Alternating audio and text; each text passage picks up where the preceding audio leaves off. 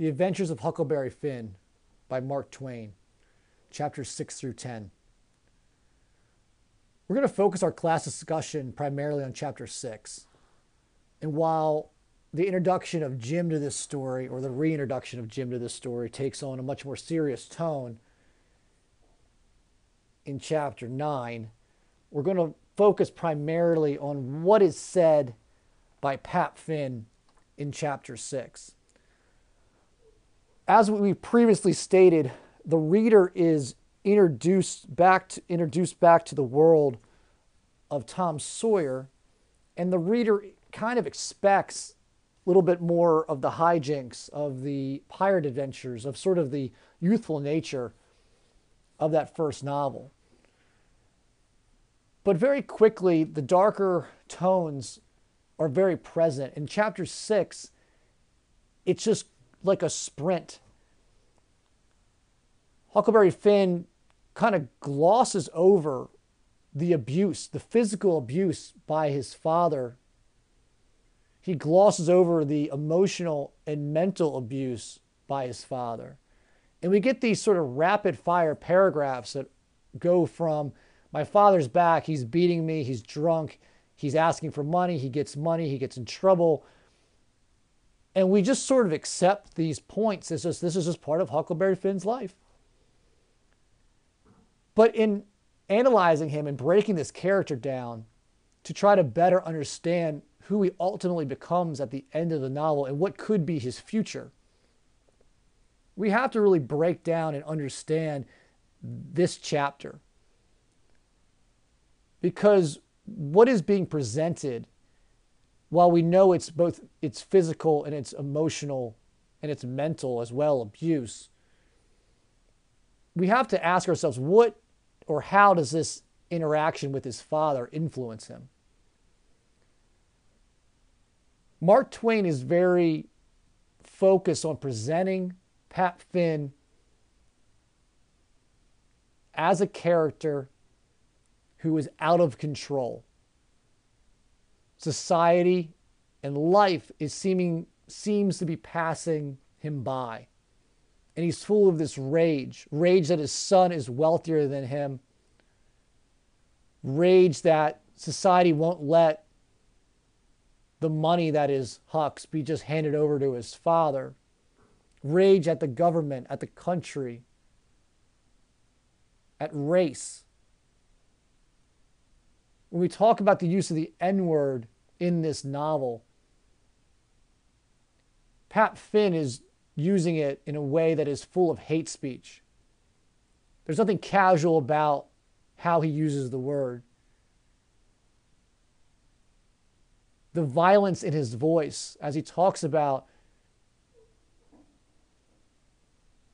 Black Americans being able to vote, being able to read. There's an element of a fear that Black people are going to surpass him, and that his whiteness is truly the only thing that elevates him from the hogs he sleeps in those hog pens.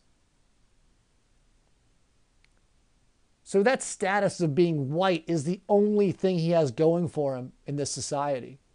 And as we analyze these chapters, as we think about Huck Finn, and ultimately this issue he's going to find himself in with what society has told him is right and wrong versus what is actually right and wrong in his heart when dealing with Jim, his father has that mentality already. And he's decided that Black Americans cannot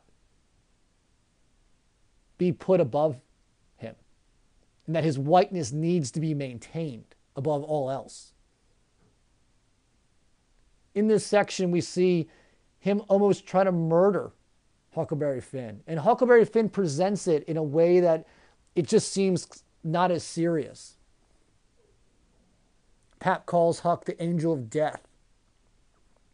And as we get to chapter 7, Huck fakes his own death to escape Pap. We have to go back and remind ourselves that in chapter 6, Huckleberry Finn is kidnapped and taken away and locked away. So and he says at times, it was kind of nice being not at school. Pap was showing up at school, trying to rip him out of class, trying to beat him if he could get there or not. It's a heavy chapter. And as you look at it, it's important to think about what this means for Huck as a person, his mental state, his mental health. Because we get very much sucked into this idea that what Huck is going through, because Huck makes it seem normal, is normal, and there's nothing normal about it. So Huck escapes Pap. He fakes his own death, and he heads out. And we get a return to form in chapter 8. They're looking for his body. We see Tom Sawyer from a distance as he's on the boat. We see a number of other characters we're used to hearing about in the Adventures of Tom Sawyer who are re-emerging in the Adventures of Huckleberry Finn. And then he finally runs in to Jim. And Jim thinks he's a ghost. And when Jim tells Huck that he's run off and explains what's happening, Huck is at a crossroads immediately because society has told him that Jim needs to be returned. Jim is property. But very quickly, at this first moment, this gut reaction, and we're going to learn Huckleberry Finn follows his gut more than anything, that he'll allow people to call him a low-down abolitionist, but he won't tell. And it's one of the first major moments we see of Huck saying what society has told him is not right, and he breaks from it. And while this is going to be an ongoing issue for Huck as he goes through this novel, as the story advances, this is a major step because what he feels in his heart, what he feels in his gut, is that Jim isn't equal to him. But it takes a long time for Huck to come to that conclusion. Because even though Huck in many ways lived outside of society, the influence that society had on him, whether it was going to church, just having Jim presented to him as a slave, and his father is going to be always in the back of his mind. Those aspects, that communal aspect is going to be there. In chapter 9, he talks about while they're on the river for the first time that this is the nicest time that Huck's ever had. There's peace there. And we see the floating house and Jim looks inside and sees the dead man. There's a pause there.